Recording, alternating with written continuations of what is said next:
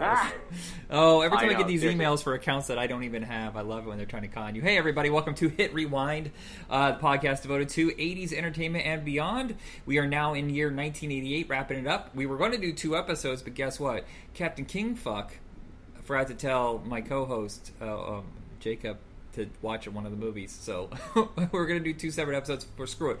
I forgot to tell him about My Stepmother's an Alien. I also forgot Oliver and Company. Okay, guys, I fucked up.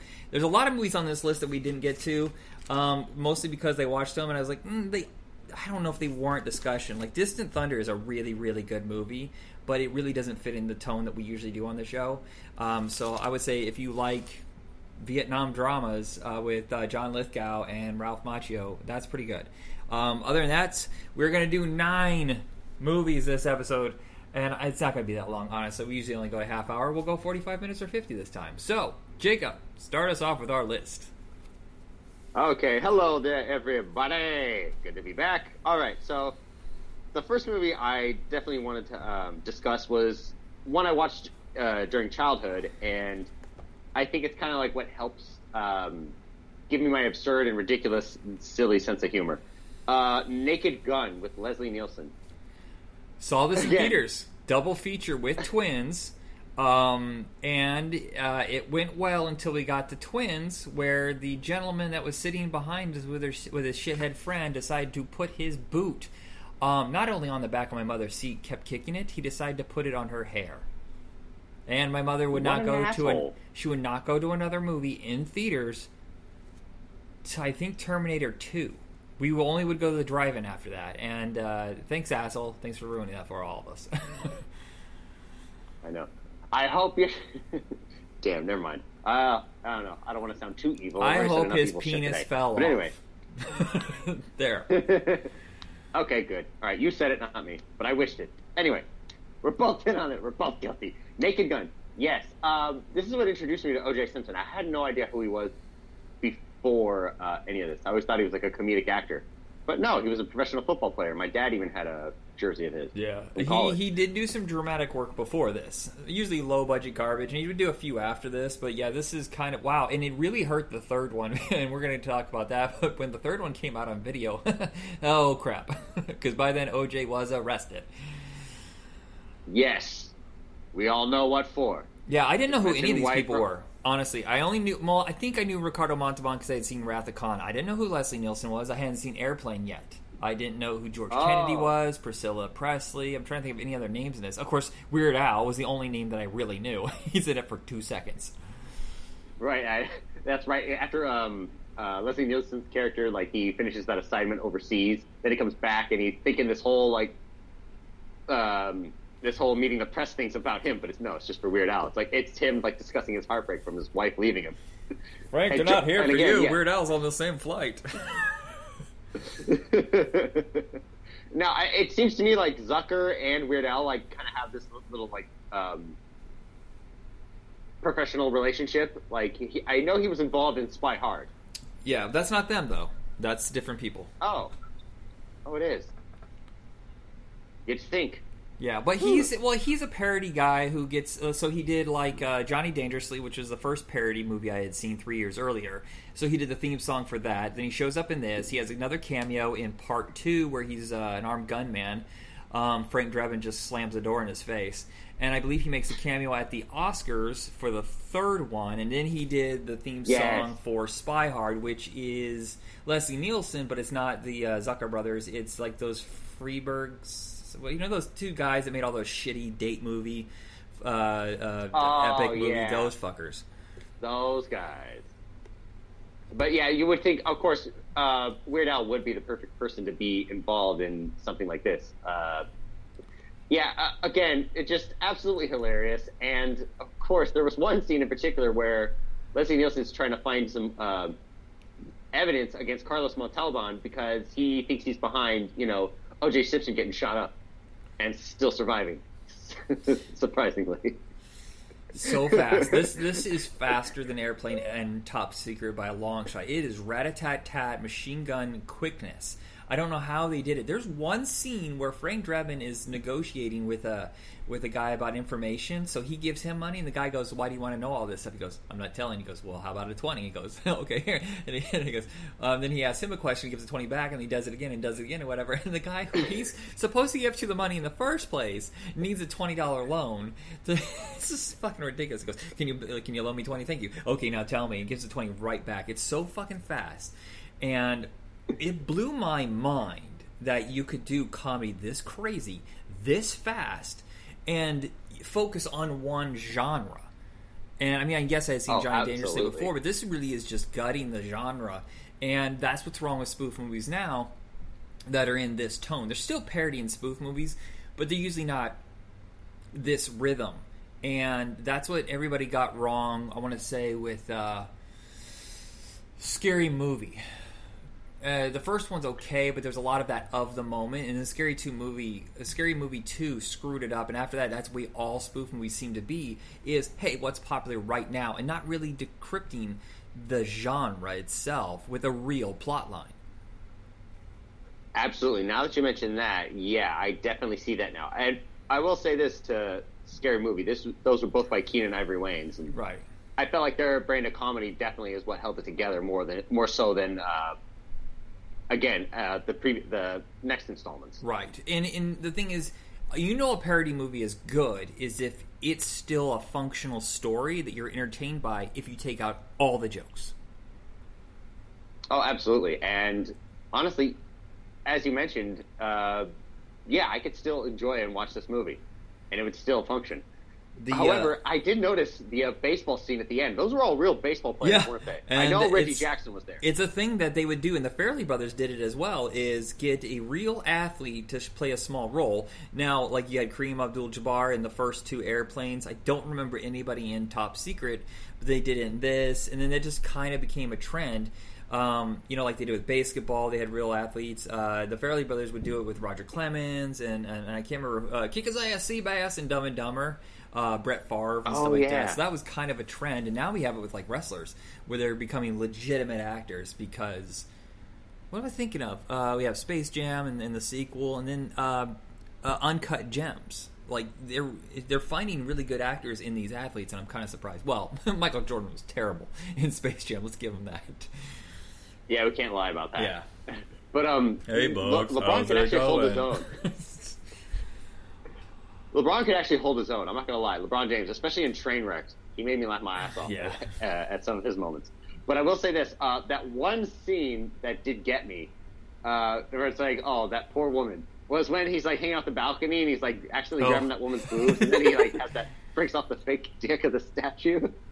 And I'm like, the poor woman, she is forever marred by this. This is forever, she's forever going to be known. Yeah, it's so strange. Leslie Nielsen was only able to be really funny in this series. Because it feels like after Naked Gun 3, he knew he was funny. This is nothing new, other people have said it. But he knows he's funny now, and now he doesn't play it as dry, which is what makes it funny is when it's just completely straightforward. Exactly, because he takes himself...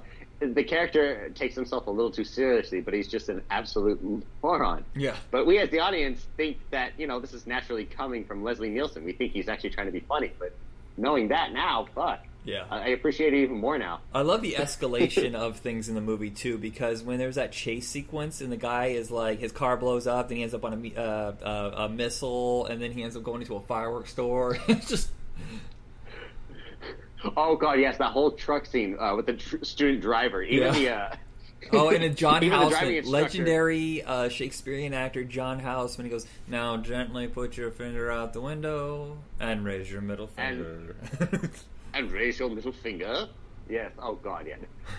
And then the truck driver acts so surprised. I'm like, they of all people are the ones who most likely would do that shit. Yeah. But yeah, no. Oh my God. Again, it's a childhood classic, and I still enjoy it to this day. All right. What is our next film?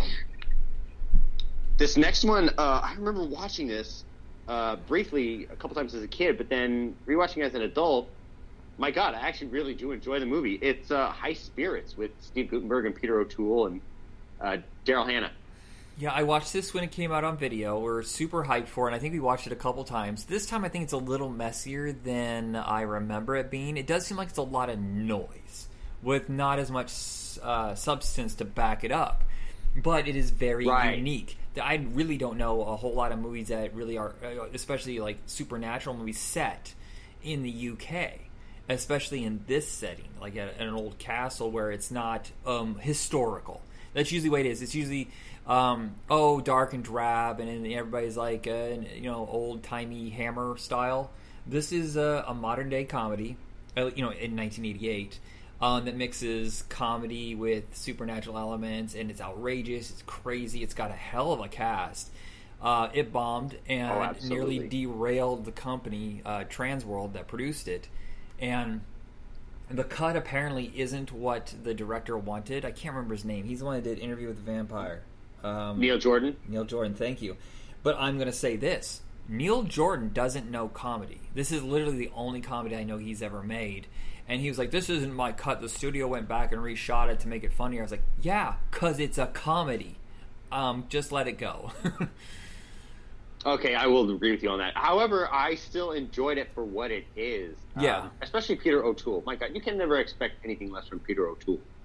Yeah, gosh, he has the charisma. He's just he pretty much lights up every scene. Yeah, it reminds me of Haunted Honeymoon. If you're going to pair it with anything, it's probably that, where it has that same kind of vibe and tone, and both are the same kind of setting. I think this is better than Haunted Honeymoon. I think Haunted Honeymoon is a little lost, especially in its rhythm.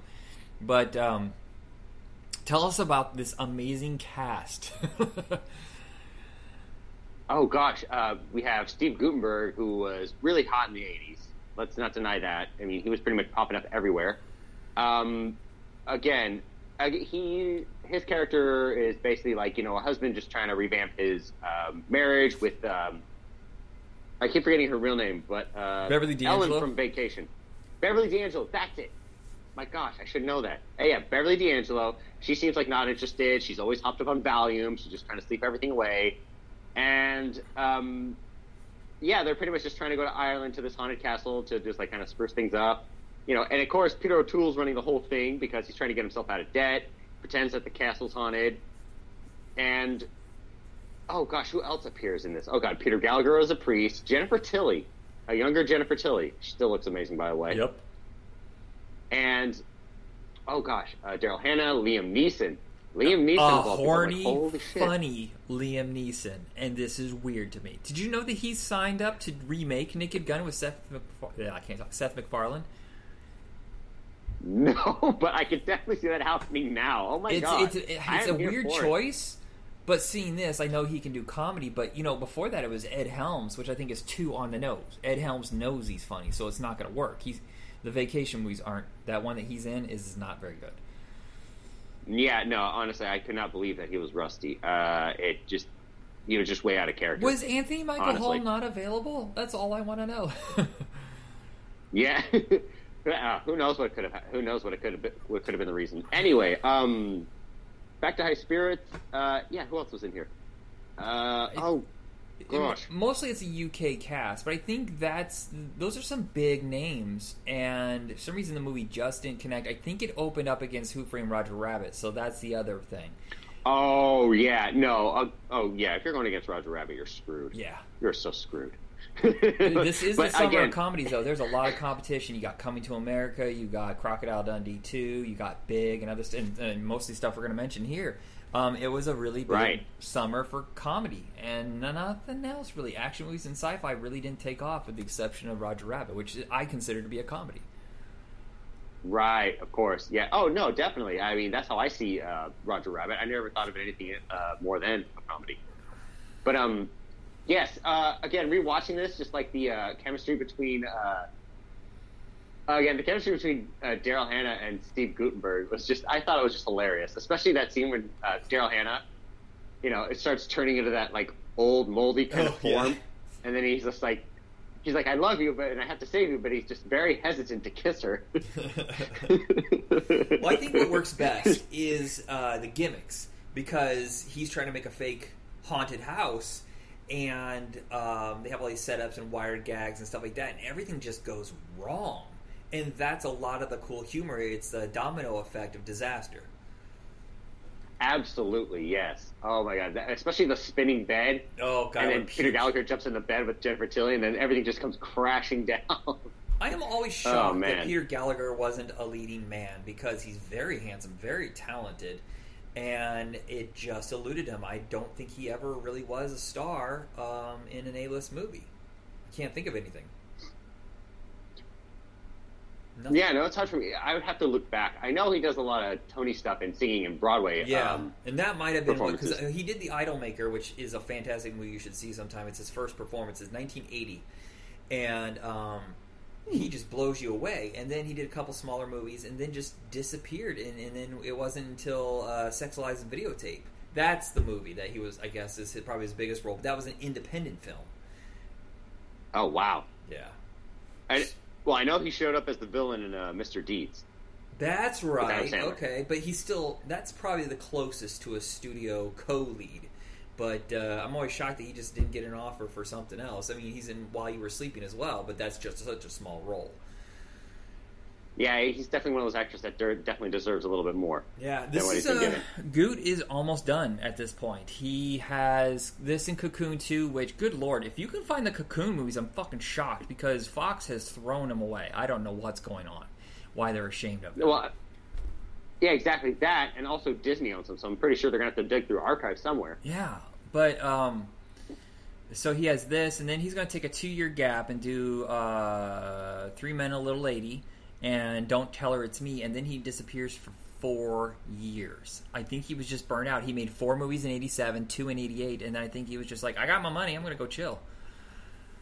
Exactly. I mean, he could. Like, once he's set for life. He's like, okay, I can just lay back and relax now. Yeah. I think he did a direct-to-video Casper movie, if I remember correctly. I know, well, oh, yeah, okay, that, because who's in the, oh, it's Bruce, Bill Pullman in the first one.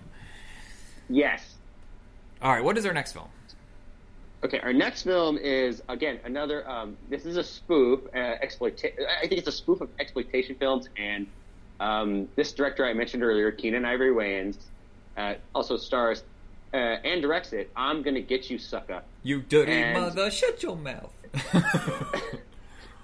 Again, it's a very unique theme song, and just the way it did play on black exploitation films, again, it was just wonderfully done, and it had to be done by them. Yeah. I don't think anybody else could have pulled this off beautifully. So, and just, again, the supporting cast, too.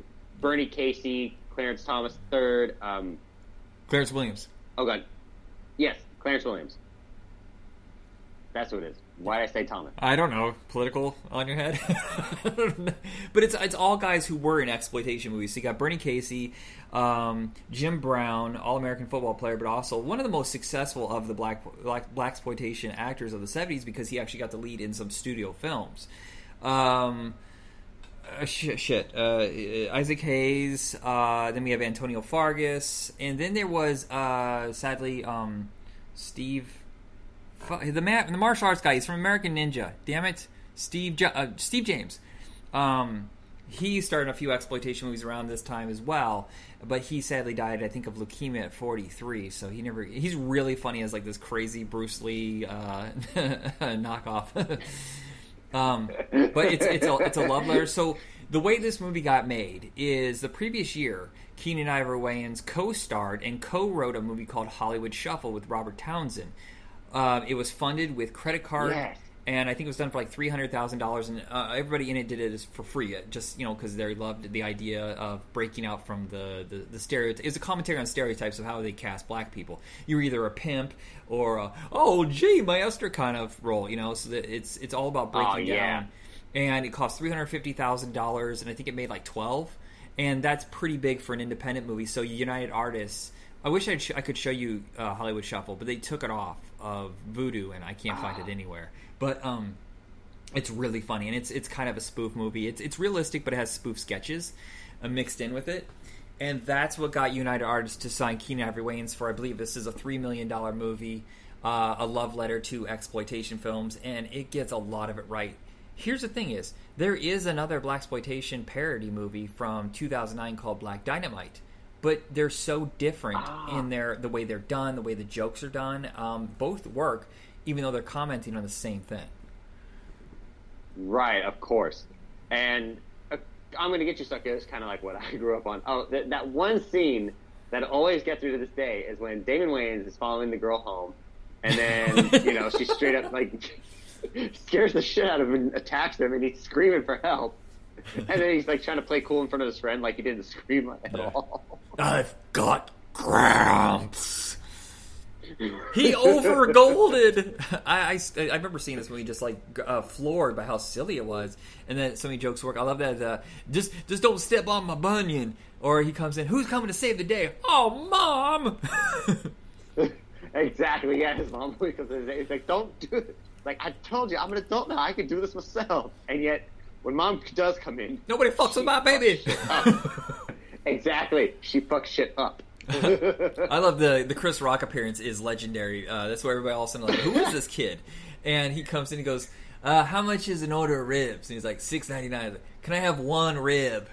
And he goes, one order of ribs. No. One rib. He's counting the change in his hand. How much is that? He goes, all right, one order of ribs, 69 cents, whatever. How much for a soda? 79 cents. 79 cents? Do I even need a cup? Just pour it into my hand. And then he goes, fine, 15 cents or whatever. And he pulls out this goddamn wad of money. It's so fucking big. Hey, no, and Isaac Hayes just was like, look, man, please don't bother us this way.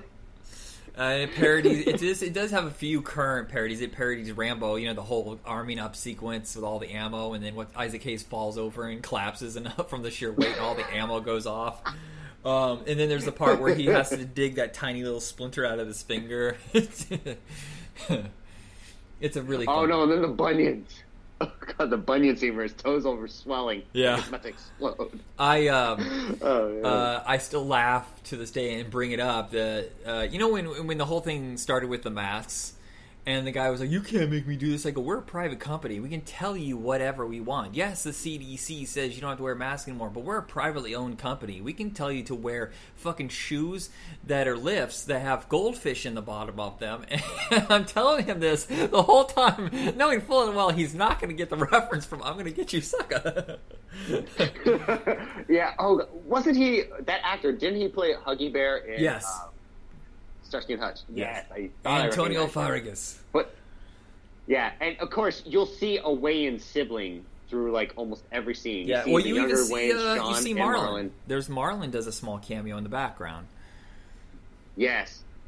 Sean, I know, does have a small cameo as well. Yeah, and Kadeem Hardison's in singer. this. Yeah. Go ahead. Oh, his sister. Yeah. Fucking terrible singer. I know.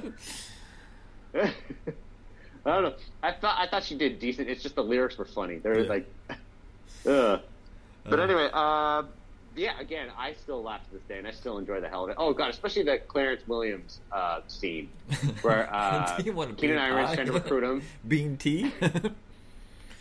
Yeah. Oh god. Yeah. All the bean products, like his white wife, and of course, like his kid's history homework about Abe Lincoln. I'm like, well, he's definitely not wrong about that. That was a little bit ahead of its time. Did you notice who his daughter was?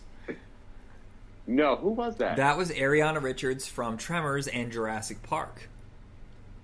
Oh, shut up. That's awesome.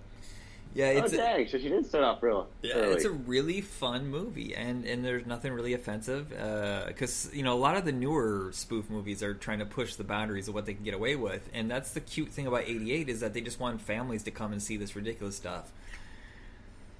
Oh, absolutely. And, of course, when it's done by that particular cast and crew, then it's like, yeah, no, this is them poking fun at themselves. They're allowed to do this. Yeah, I read the In Living Color book, the whole story behind it, and they were like, because this was a hit, and everybody was confused as to why he didn't keep making movies. And he was like, this is how we can become household names. This is how we make it for all of us. Because we could have this show on for a few years, become household names, and then we can get any movie made. So that's why he signed on to do In Living Color the next year. Right. And yeah, how many people became household names from that? I mean, Sean was a DJ. Of course, a few of his sisters were involved in the cast. And then Of course, yeah, it launched Jim Carrey. Yeah, and of course, and then Damon was a big star. David Allen Greer was never a lead, but he was always like, a go-to support. He's my favorite of the bunch. Oh yeah, no, and Jamie Foxx. Yeah, and he of course had a little part in "I'm Gonna Get You Sucker" as well. Yeah, that's right. Yeah, at the little event Bernie Casey was hosting. All right, what is our next film? Next film, oh gosh, this became an instant favorite. I don't think I've ever seen this before at all, even when I was younger. But Dirty Rotten Scoundrels with Michael Caine. Oh, you have Martin. not seen this? Oh my God, this is legendary in my house. To this day, we still joke about not mother and make my mother laugh so hard. Me and my sister would just do that. We did this at Thanksgiving. I want to say 2001, and my grandmother did not know what we were referencing, and we're eating mashed potatoes. And I look at my sister with mashed potatoes in my mouth, and I look at everybody, and I go, "Not mother?" Minnie rolls. She's laughing so hard, and then there's a pause, and then she spits out the mashed potatoes, which is unlike her. I'm pretty sure she spit out the mashed potatoes. And we were laughing so hard. My grandmother looks over at my mother, and she's like, "What are they laughing about?" And we were in hysterics. Oh my God! Seriously, just that whole scene again. The way everybody just bounced off each other. Yes, it was like, again, Steve Martin was a little more toned down than usual. But was he? Because the last time I checked, he was running around with pants, going Oklahoma, Oklahoma, Oklahoma, Oklahoma. Right. May I use the bathroom? Oh God, yes. Oh no. To think. It was just Steve Martin wanting to learn from, Michael Caine, who was like the big scammer, the big confidence man. Rich guy knows what he's doing, mastered. Steve Martin, of course, a little bit green at the gills, but right, and also like low stakes. He's just looking for like a free meal, low stakes. Michael Caine is a high end grifter, and this is a remake of a movie I have never seen with Marlon Brando and David Niven. I think it was like Bedtime Stories or something like that. And they remade it a couple years ago with Anne Hathaway and Rebel Wilson called The Hustle, which I have also not seen. Huh. That I'll have to look into. There's a musical of this, a Broadway musical with John Lithgow, and it's pretty good. Oh yeah. Oh gee, John Lithgow is a great Broadway performer.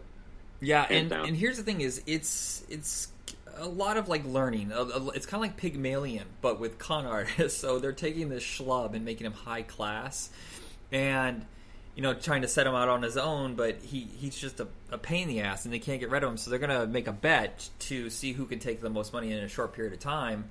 And spoilers, they don't know what they're messing with. They get someone who's way smarter than them. And I think the escalation of the con is what works so well, because they don't really repeat themselves. But it's also not impossible, like the way it is with some of these con artist thief movies, where it's like the gimmick is so elaborate, like the Ocean's movies. Those are so elaborate, it seems like they're impossible to pull off. No, this is all about them as people, not gadgets and not timing. And I'm fucking watching Dr. Emil Schaffhausen, which I like to say at work all the time.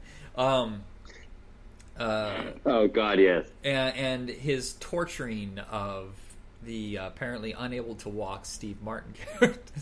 Fucking, did you feel that one? Look, he's so happy, he's in tears. That's right. Did you see the Emperor in there? Ian McDiarmid.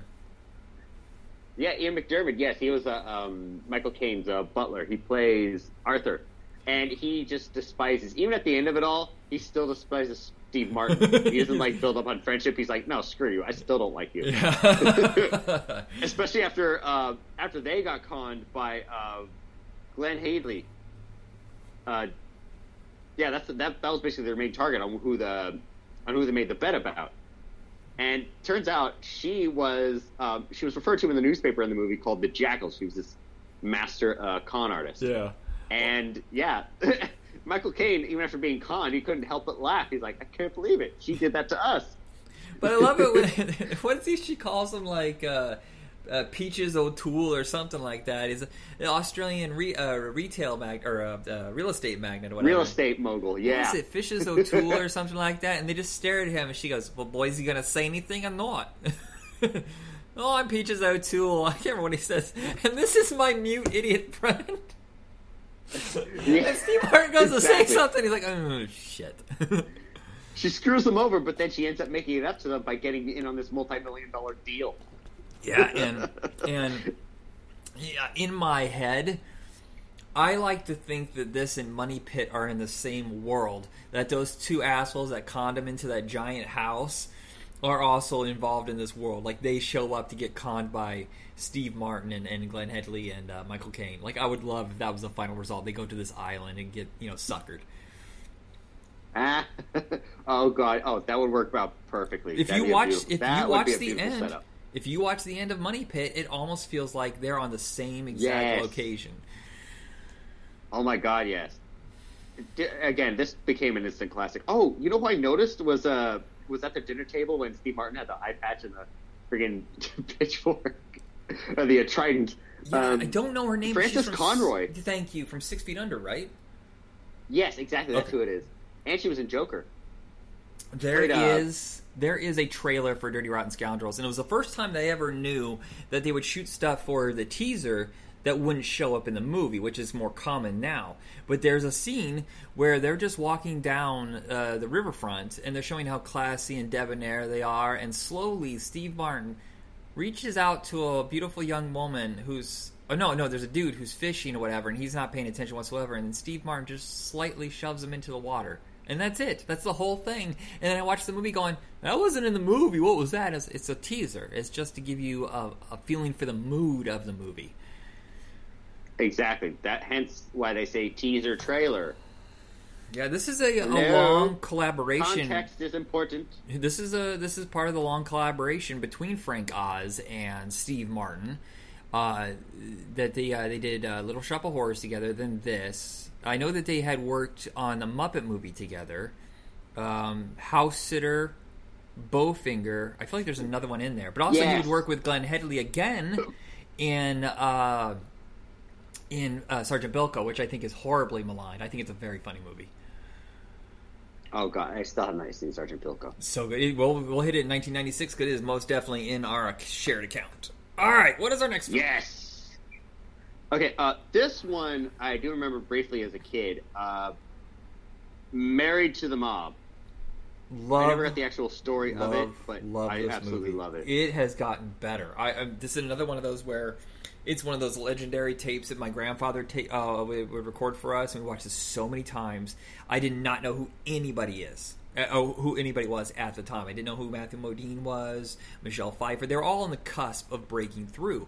I didn't know who Mercedes Rule, Dean Stockwell, or the director Jonathan Demme, who has jumped from genre to genre. This guy is amazing. I mean, how on earth do you direct Married to the Mob in 1988, and 3 years later you're doing Silence of the Lambs? How the fuck are those connected?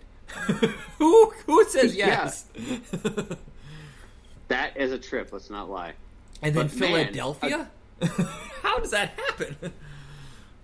I know.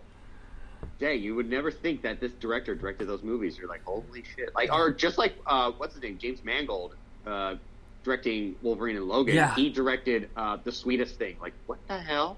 I don't remember him doing that. I thought he went Copland. No, not The Sweetest Thing. It's the one with Kate and Leopold. He went Copland, then Girl Interrupted, Kate and Leopold, then I want to say Walk the Line, then 3:10 to Yuma, Night and Day. God, why do I even know this shit? No, he did Identity somewhere in there, that thriller that's set in a hotel with John Cusack. That dude has bounced around a bunch, and now he's doing Indiana Jones and the Search for Geritol. Oh, God. Harrison Ford's face is going to get digitally mapped onto a stuntman for that whole damn thing. For a lot of the... Yeah, no, I wouldn't do it. Well, I'm having a I root wouldn't beer. doubt I'm it. having a root beer coffee chiller right now, so I am revved. I am fucking revved. So I apologize for talking so fast. No, it's all good. But the way this movie plays out, it's just, again, just overall, just wonderfully well done. And Mercedes Rule, though, oh, Holy God, shit, though, she fucking blows the door off, doesn't she? I mean, she's got Big and this within a couple months of each other, and she nails both. She's barely even in Big, and she's just like, I'm a star. What happened to her? Where is she?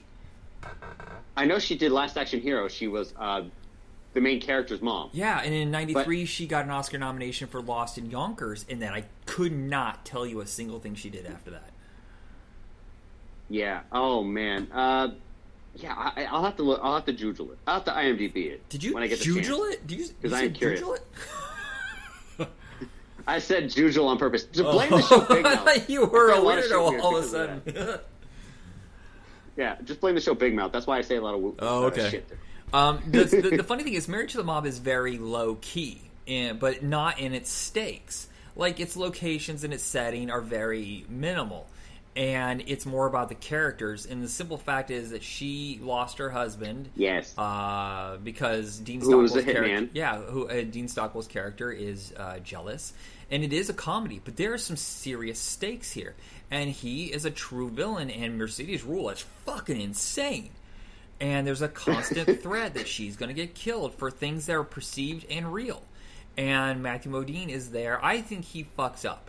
His character fucks up by dressing as too many different people, showing up too many times. They should have rotated who was on the mission. And not...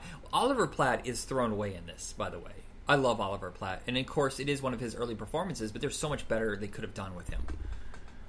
Exactly. I mean, if anything, he could have gone undercover and showed up dressed up. I don't know what the deal was, but Matthew Modine was red hot after Full Metal Jacket. I think they probably just gave him some of the work that Oliver Platt's character was supposed to do. Oh, I'm pretty sure that's what it was, too. Oh, Charles Napier was Michelle Pfeiffer's hairdresser in the movie. Yeah, which is a surprise because different. he's always a very stiff, tough, mean guy, but in this he goes completely against the grain. Exactly. He's just so flamboyant and out there, and he fixes up Michelle Pfeiffer's hair. And who, again, she captivates. It's Michelle Pfeiffer. I think the showstopper of this whole movie is that fast food shootout. I mean, yes, it kind of goes against... They set the tone a little bit earlier with the assassination of Alec Baldwin, the one that he does before that. But all of a sudden, there's Chris Isaak. Of course, nobody knew who Chris Isaak was at the time, so it's not funny, because now I'd be like, what?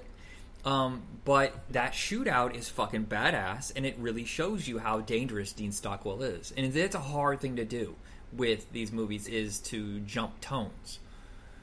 Exactly, yeah. Because Dean Stockwell's character, he's like definitely possessive and psychotic, but he's also very aware of what goes on. And the only thing he does fear is his wife. He fears nothing but his wife. Yeah, and she is terrifying, and she's out of her mind.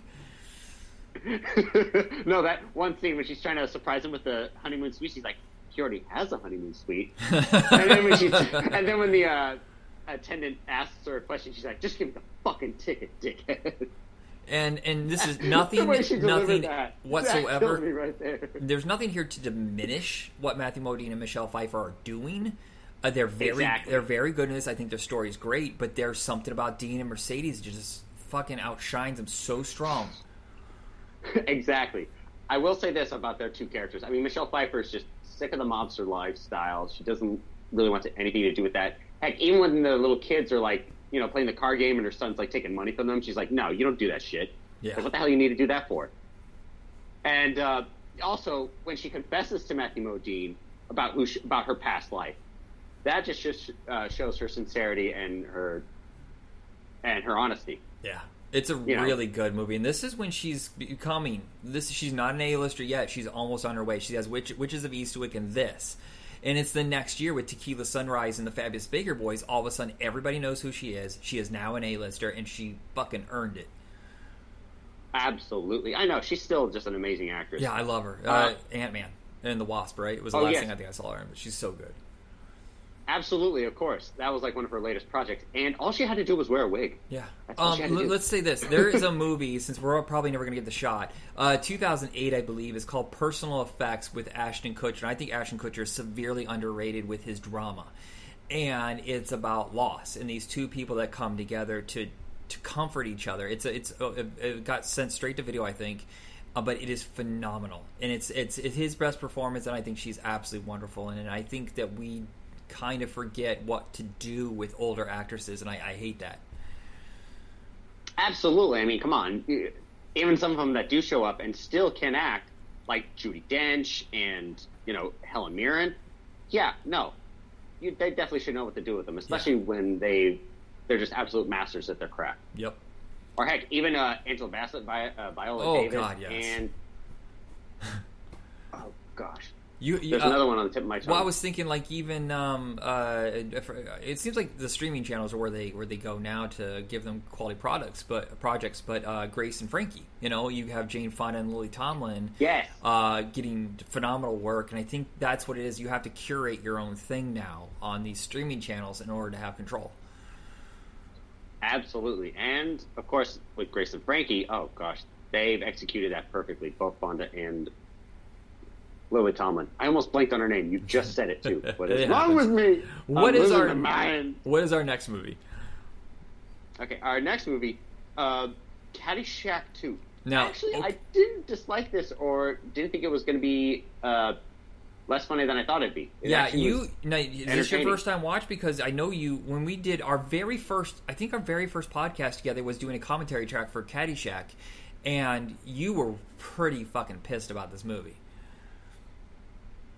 Caddyshack 2, I don't remember watching it. Oh, ever. So you just heard through the grapevine that it was a god-awful film. Now, there are problems. And there were problems with the first movie, and I think a lot of it is the fact it's called Caddyshack, and it barely focuses on any of the caddies. And apparently that's what it originally was, and the studio told them to go back and re-edit it because it just wasn't working, so they started adding all the footage with the known actors. And I think the second one balances it a little bit better, where it does really heavily focus on Jonathan Silverman, but it still suffers from excess, and clearly this movie was meant for Rodney. And Jackie Mason just isn't as good. No, but that dance scene, I can't get over that dance scene. That, I thought he executed that perfectly. Yeah. But yes, I felt like it needed to focus more on Jonathan Silverman and the actual caddies this time. Yes. It bounces around too much. And Chevy Chase actually popped up more than I thought he would. Yeah, well, I mean, I think they paid him like $5 million or something like that. He shows up for like a week of shooting. He did this between Funny Farm and... Oh, wow. God, there's another movie in here. Oh, no. It's Dan Aykroyd that had to do a bunch of movies. Dan Aykroyd in 1988 did The Great Outdoors, The Couch Trip, a cameo in this, and My Stepmother is an Alien. Now, that's a 1988. Right. Mrs. Esterhaus. Dan Aykroyd, I mean, he's definitely lit up the scene. I want to see Mrs. Esterhaus and Dr. Emil Schaffhausen in one movie together. Right. Yeah, no, seriously. Oh, God, that end... when he asks if he could get the poison sucked out from his ass by Chevy Chase, Chevy Chase is like, okay, what exactly is the end game for me? This is where I'm torn. Chevy Chase is simultaneously fucking terrible in this and amazing. It depends on the scene. There's no consistency. Right. There's a scene that's so revolting, and I just want to push him off the screen, is when he goes up to those women, and I don't know if he's doing it on purpose, trying to offend them to see who sticks around, or what. And he just says the nastiest, just like if you heard it now, you'd be like, you motherfucker, don't you know about me too? You're not even flirting, you're just being disgusting. That scene fucking derails his character so hard. Yeah, I mean, even in the first movie, Ty Webb did a couple gestures, but not that. No. He didn't go that far. And that's the thing, is his charm is gone in that one scene. Everything else in the movie works because he's a laid back, chill kind of guy, and he's improvising. When he's doing that scene, I almost feel like, oh, we're seeing the asshole version of Chevy Chase, not Ty Webb. Yeah, pretty much. Also, you know what I did like as a gimmick? Like those high-tech golf clubs. Yeah, that seems like a holdover, because they wrote this for Rodney, and Harold Ramis came in to do it. And Rodney didn't like the way things were breaking down, or whatever reason. Maybe they didn't want to pay him very much. But he backed out of it, but they kept most of it. Now, I think they should... I love the gimmicks, but I almost feel like the gimmicks are Rodney's stuff. That Jackie Mason should have been someone else. I like the story about him and his daughter, and the Jewish angle, and how they repress that, and how they want her to change her name and stuff like that. I like that. But the gimmicks, they just don't fit with his character. No, they don't. I mean, I give credit to Jackie Mason to where it's due. I mean, he's the best he did what he could. And Randy Quaid was originally supposed to be Sam Kinison, but when Rodney walked, Sam walked as well. Yeah, of course, because those two were those two were like peas in a pod. I mean, Yeah. especially after Back to School. But I'm telling you right now, I don't think he could have been funnier than Randy Quaid. Randy Quaid is out of his fucking mind, and I love it. I know he's a lawyer, like he knows his stuff, but then he just straight up gets violent with the freaking rich snobs. That I did like the approach at that, getting back at them to, kind of like, put their money where their mouth is. I mean, shit, all the construction work they had to do, they could barely do. Get back here! It's not even lunchtime yet. Exactly. Who am I thinking of? So in Ted Knight, of course, is unbelievably funny in the first movie. He's a big reason why that works. Robert Stack is good, and thank God they don't have him copy Ted Knight's approach. He's not smug and kind of like he thinks he's hilarious. No, Robert Stack is a stick in the fucking mud, and he's kind of a monster because he hires Dan Aykroyd to kill him. Exactly. And then Dan Aykroyd ends up blowing up his Rolls Royce instead of the other. Yeah. The Gopher's so good in this. The puppetry on this and the character is beefed up. Exactly, yeah. He's definitely more animated and more mobile. And I'm pretty sure, is that Frank Welker? Is that Frank Welker doing the freaking voice? Almost guaranteed. I swear. Yeah. Take another drink. So you think this is unjustly maligned? It's. I don't think it's an F, and I don't think it's an A. I think it's like a C. No. The C minus, whatever. Yeah. Some stuff works. I love that Kenny Loggins track, by the way. I had that CD. It was a very itty bitty tiny CD back when singles were like a third of the size. I had that for years. Wow. Oh wow, that's awesome. Oh man, but I will say that I did want to mention that was Kenny Loggins coming back to do a song for this movie. Yeah, it was definitely more upbeat, fun. Again, overall, really good soundtrack. And if anything, yeah, I'd say this movie, in baseball terms, I'd say it was a hit. Yeah. Maybe a single. Yeah, this is the summer of delayed sequels too. We get Arthur 2, which was unfucking watchable. I couldn't even get through it. That was 7 years later. Caddyshack is 8 years later. Phantasm 2 was 9 years later. I feel like there's another sequel in here that was much delayed. And that would happen in 1990 as well. It's so funny when there's so many years between them. But I know that they were pushing for Caddyshack 2 for a very long time, and they just finally got it made. It's not one of these things where like, oh, this actor's career is suffering. We need something in our summer release. That's why we're going to do it. Caddyshack 2 was long gestating. Yeah, and it did sprout, but it wasn't the crop they hoped it would be. No, it is a bomb. I think Caddyshack would make a very good TV show. Oh God, yeah. Jeez, who would they get to do it now? Well, I mean, you put it on HBO Max, make it R-rated. I think Joel McHale would be really good as like the Ty Webb character. Yes. But I think what you really need to do though is finally actually make it about the caddies. Yes, of course. Get it from their point of view, as it was originally written. Yeah, that way you could get some big names come in. And they don't have to be the focus. They can just come in and do a couple episodes or an arc or something like that, and then they can move on. Exactly. Oh, dude, that would work beautifully. I think Rob Lowe would be great I would be happy to see that. A snobby kind of Ted Knight role. Oh, God, yeah. Oh, dude. And Rob Lowe's just so hilarious. I mean, especially after Parks and Recreation. Yeah. He was like one of my favorite characters. All right, what is our next movie? I didn't realize we're almost to an hour now. What is our next film?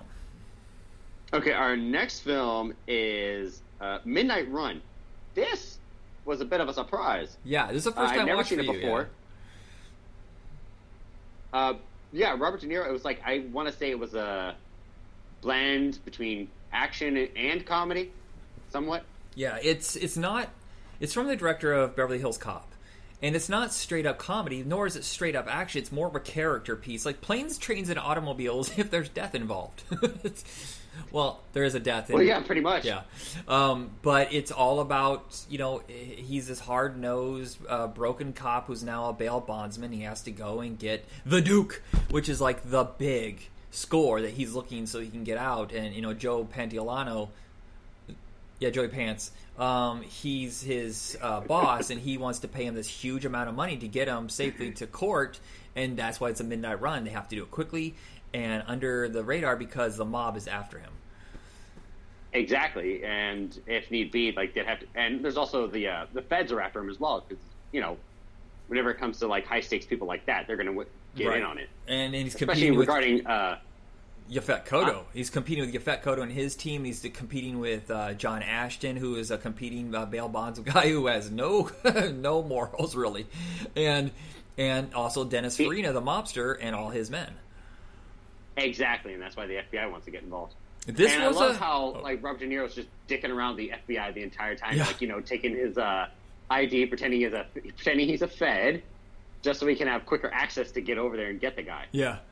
This is actually a franchise. Man. No one seems to remember this, but in 1993, Universal signed a syndicated deal to do sequels to some of their franchises. So they did 3 of these, I believe. Another Midnight Runs again, and stuff like that. And then they did a bunch of Smokey and Bandit sequels. They did Hercules, the TV show, but it started off as movies, and Rising Sun. And nobody really remembers that. And honestly, this is the best one. Christopher McDonald is great, but he's no Robert De Niro, and there's no comparison to, rest in peace, Charles fucking Grodin in this movie. Absolutely. I was just about to mention Charles Grodin. Oh god, that when they're flying in first class and he's just having that little panic attack. Yeah. I mean, I can understand panic attacks and anxiety a little too well, but holy fuck, did he go overboard? Jacob, I've known you. And played off so well. I've known you for 8 years. This is the first time you've ever mentioned it. Now, my anxiety is very well known, and it's also been captured on the show a couple times when I panicked and freaked out. But I've never seen you panic. I've never seen you have anxiety. Period. It's so strange. Yeah, I mean it happens when it does in particular moments, but I don't know what I've done exactly to try and figure it out or like tell it to shut the fuck up, but I whatever I'm doing, it works. I just start masturbating. If I start masturbating, first off, I'm calm. That helps too. But also gets whoever is causing the anxiety to get the fuck away from me. Video games help as well. I'd rather do the first one because I get a nap afterwards. Yeah, this is a great movie, but if you don't forget to hydrate. It is more character based. There's a couple cool action sequences, but it is more character based. But I remember there was a what do you call those combos? In high school? You remember when they get assemblies, not combos. Assemblies where they would show all of these movies and stuff and get you really hyped up for the year. It's like, hey, look at all this action, look at all the fun stuff you can do this year. Let's get hyped for the school year. And they showed like Backdraft and all these other things, and they showed Midnight Run. And now knowing how many times, I think it holds the record for the word fuck. I really think it does. It's like 275 times or something like that. And they say fuck so many times, I expected Joe Pesci to show up somewhere. That's probably but they didn't tell us it was R-rated or anything. So I went home. I said, Mom, I saw this cool footage from a movie called Midnight Run. Let's go rent that. Oh boy, as a 14-year-old, that was a lot of efforts for my parents to tolerate. Yo, motherfucker, yo. All right, so what is our next film? Our next film, I think this is the first time for me, too. I've seen glimpses here and there, flipping through the channels, but A Fish Called Wanda, which is this John Cleese's directorial debut? He does not direct this, actually. He, I believe, co-wrote it, but it is directed by somebody else. John Cleese is not involved. I can't remember the director right now. Let me go look. Hold on, A Fish Called... Okay, I thought he did, because I was looking at the credits from Voodoo. And I thought it was him, because they usually say the director's name first. Yeah, there is a semi-sequel to this, sort of not, but it's called Fierce Creatures, and I believe he wrote that as well. Directed by Charles Crichton, and this is his final film before he dies. I have no idea who that is. Yeah, well, here it says on IMDb, Charles Crichton and John Cleese, but John Cleese was uncredited. Oh, like, maybe Crichton... It says his final film, so maybe Crichton was too sick to finish it. Oh, well, damn. I'm going to see... Well, anyway... if Crichton died while this was being put together. Go ahead, though. Probably, yeah. I will say, just the way it plays itself out, oh my god. Kevin Kline, I'd say was the show stealer. Oscar nomination, all the way. He got a Best Supporting Actor nomination, or Oscar for this. Okay. I can see why. Oh, man. His physical comedy, his mannerisms, It just overall performance. Oh god, the sex scene with Jamie Lee. We yell this in the car whenever someone fucks up. We go, asshole. That's right. No, seriously, just the way he crosses his eyes after he finishes inside Jamie Lee Curtis during that sex scene. The way he's just bouncing around. It's like, how can you take that shit seriously at all? You can't. But man, again, overall great supporting cast. Michael Palin, though, of course, him and John Cleese working together on Monty Python.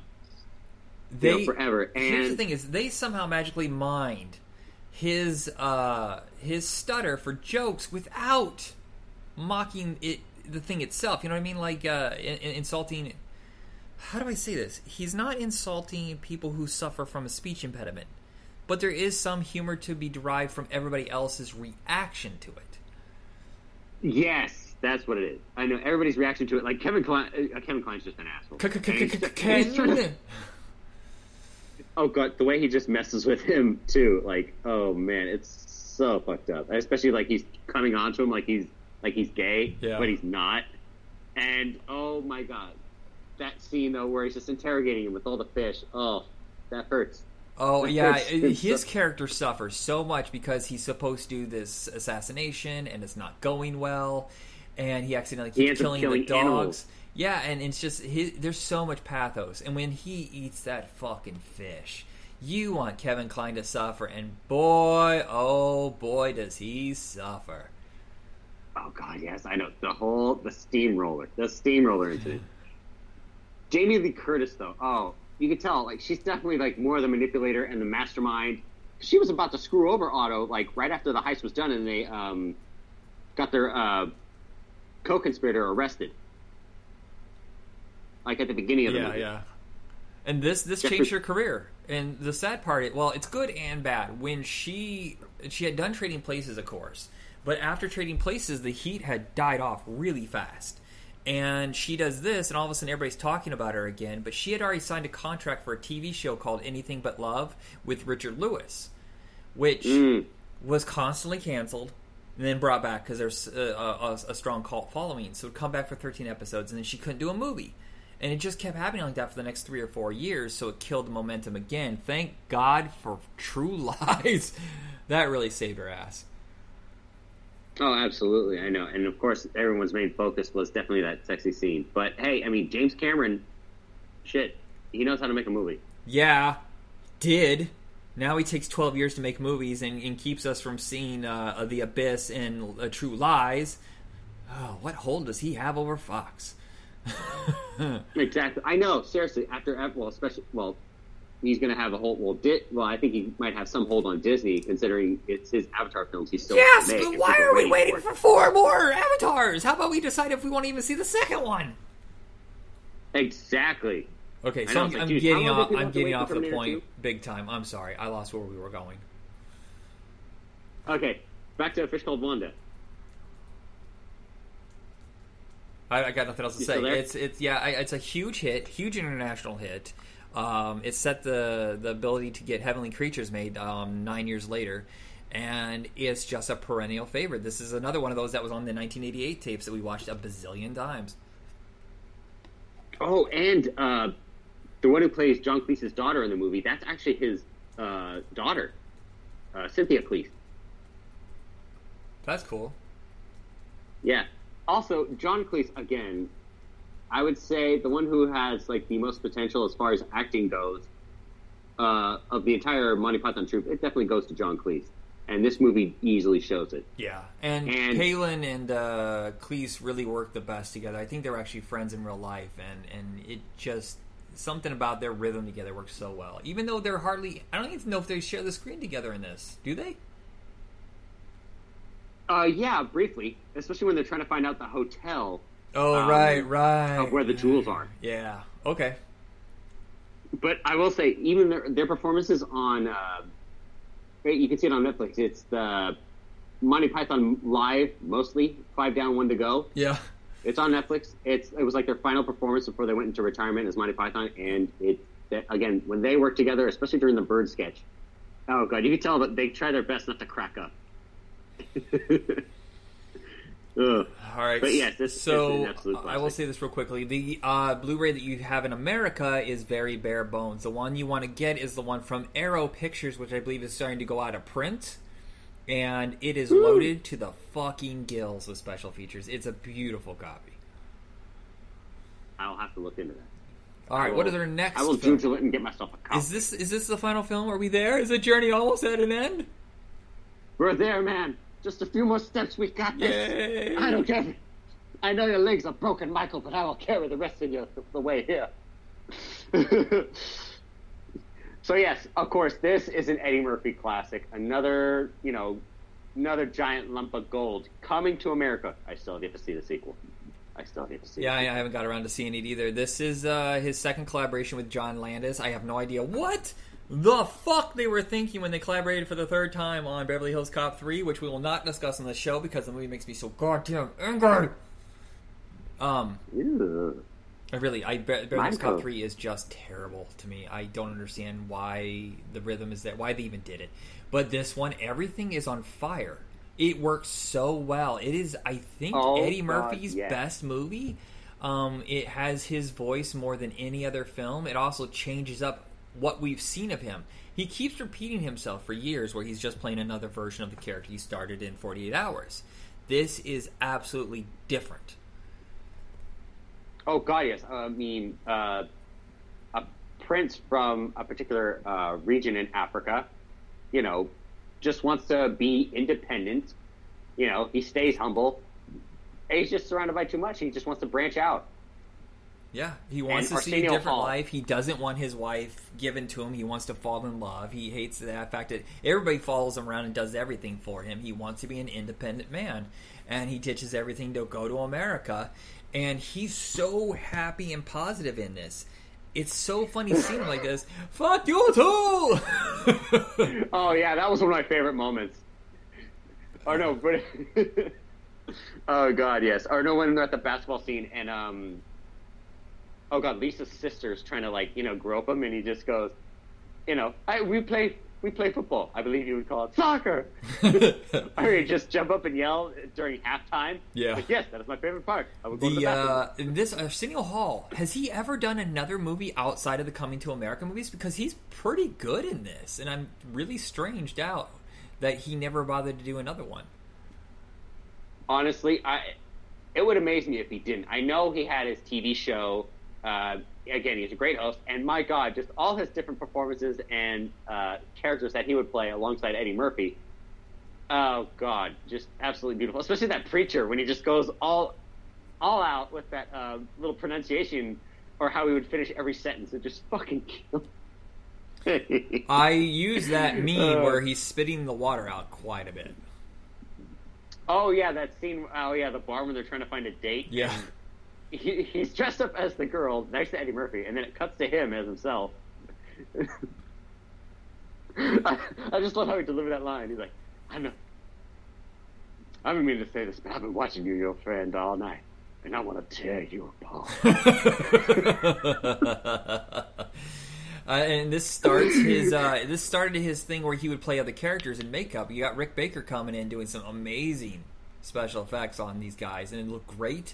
And this would start. He would do this again in Bowfinger and Nutty Professor, the sequels, Norbit. It's a thing that I heard that Eddie Murphy was getting uncomfortable in his own skin, and that's why he started embracing the makeup more, because he could kind of let loose and be somebody else. Oh God, yes, absolutely. Coming to America. Oh, when he's he's pretty much that barber. He's the preacher. Oh God, he's that. Yeah, no. That was the preacher was Arsenio Hall. But, okay. No. He was that singer. A sexual chocolate. Oh right. And of course, he was playing the title character, and I think he had another character. Oh yeah, the Jewish guy in the barbershop. What about Rocky Marciano? He's like, all right, we just taste the soup. Where's the spoon? This, what do you know if I'm funny, you asshole? I mean, I know some people are fans of it, but I think this is the last for a little while where he makes a really good movie, because Harlem Nights was a flop, and I think it's unwatchable. I don't think it's funny, and I don't get it. Then there was another 48 Hours, which didn't do very well, but I kind of enjoy it. And I think he took a couple year gap, and then he came back with a Roaring Thunder with Boomerang, and that basically saved his career. Yeah, that I have to look into. Boomerang. It's pretty good. It's way different than his normal stuff. He's a romantic lead. It's more of a lighter comedy, but it was so critically acclaimed and it didn't cost very much. He kind of controlled, the budget and the director and whatever, and it made a lot of money, especially on video. And that saved his ass for a little while. Sadly, his next movie after that was Distinguished Gentleman, which I believe is one of his best, and no one saw it because I think it opened up against Aladdin. Oh, shit. Yeah, so... But yeah, he's been a guy who's so off and on, and I think people forget in the 80s, he had 48 Hours, Trading Places, then he had that terrible movie where he got paid like $1 million for a couple days of work, Best Defense, Beverly Hills Cop, then there's a 2-year gap with Golden Child, which isn't as good as people think it is, but it's not terrible. Beverly Hills Cop 2, and then this. And, for the most part of the decade, he was just, I guess the hits were so big that you forgot about the other ones. Exactly. I will say this about Golden Child. If it weren't for Eddie Murphy, that movie would have just tanked itself. It would have been just a complete bomb. Yeah. But yeah, he made that movie. You can't deny that. But yes, honestly, he still has it. I mean, especially coming back with My Name is Dolomite and the sequel to Coming to America, which I heard was pretty good. Yeah. What does he have next? I feel like there's another sequel coming around the bend. Am I wrong? What is Eddie Murphy Beverly doing? Hills Cop. Nah, is it actually in production now? Because I feel like it's not. This has been tossed on and off for years. I'm going to look right now. What is he attached to? I remember for years that he was attached to Triplets, which is the sequel to Twins, and thank God that shit didn't happen. Oh my God, it's still here. It says Triplets in pre-production, and Beverly Hills Cop 4 is announced, but he doesn't have anything else lined up. I don't know. I don't think he should do the Triplets. Please don't. That sounds desperate. Yeah, no, we'll have to wait and see. All right, so that is it? Is that everything? We still have the Shrek. I think that is it. I think we're done. Cozy. What a journey we've we're way gone past on. the finish line. We can stop now. All right, so we're going to be doing the 1989 episode or season next, which is usually like 2 or 3 episodes, and I'm taking a vacation, guys. I'm tired. I'm burnt out. By then, it'll be Christmas, and hopefully I'll be moving, and we might do a couple fill-in episodes. I know we have another podcast called We've Got the Beat, and there's some movies that my sister, who is my regular co-host, is not really interested in doing, and I think that you would enjoy, like War Games, Risky Business, Taps, and stuff like that I would like to do. I would like to finish up the 80s and then move on to the 90s, and that's where we'll be. Yes, of course. And my gosh, as far as your vacation plans, are you planning on going to Wally World? Are they open? Or are they shut down again? I don't know. We'll have to. I'll check. I'd rather go to Wally World. Google it this time. I'd rather go to Wally World than Wonder World. Wonder World, Wonder World. Which one's Wonder World? That's from Beverly Hills Cop 3. Oh, okay. Okay, good. Yeah, sounds like a plan. I'm down. As long as it... Oh my, let's not kid ourselves. COVID's probably going to destroy that. So, shit. Get vaccinated, please. I'll tell you this. You want to be convinced to get the vaccine? Apparently, a lot of people who have gotten COVID, they can't get erections anymore. It affects the oxygen going to their dicks. Do you like your boners? Do you want to be able to use them? Go get your fucking shot. That just might work. Yes. I don't know, who knows? I like my pee too much. Or just put it in McDonald's chicken nuggets or a hot dog because nobody knows what's in them, but they still eat it anyway. Yeah. What's in Speaking of a 1988 movie, The Great Outdoors, which we did for the John Candy episode, what are the hot dogs made out of? Lips and assholes, Chet. Lips and assholes. All right, so we are on Facebook under Hit Rewind, or under Twitter at Retro Rock Entertainment. Share, like, comments. It's been kind of a vacant wasteland. No one said anything in a while. I don't know if we're doing good. I know our subscribers are up, but the numbers are not matching the subscribers, so I'm kind of curious. That's it. Jacob, send us out. All right. Be excellent to each other, everybody. Namaste and good luck.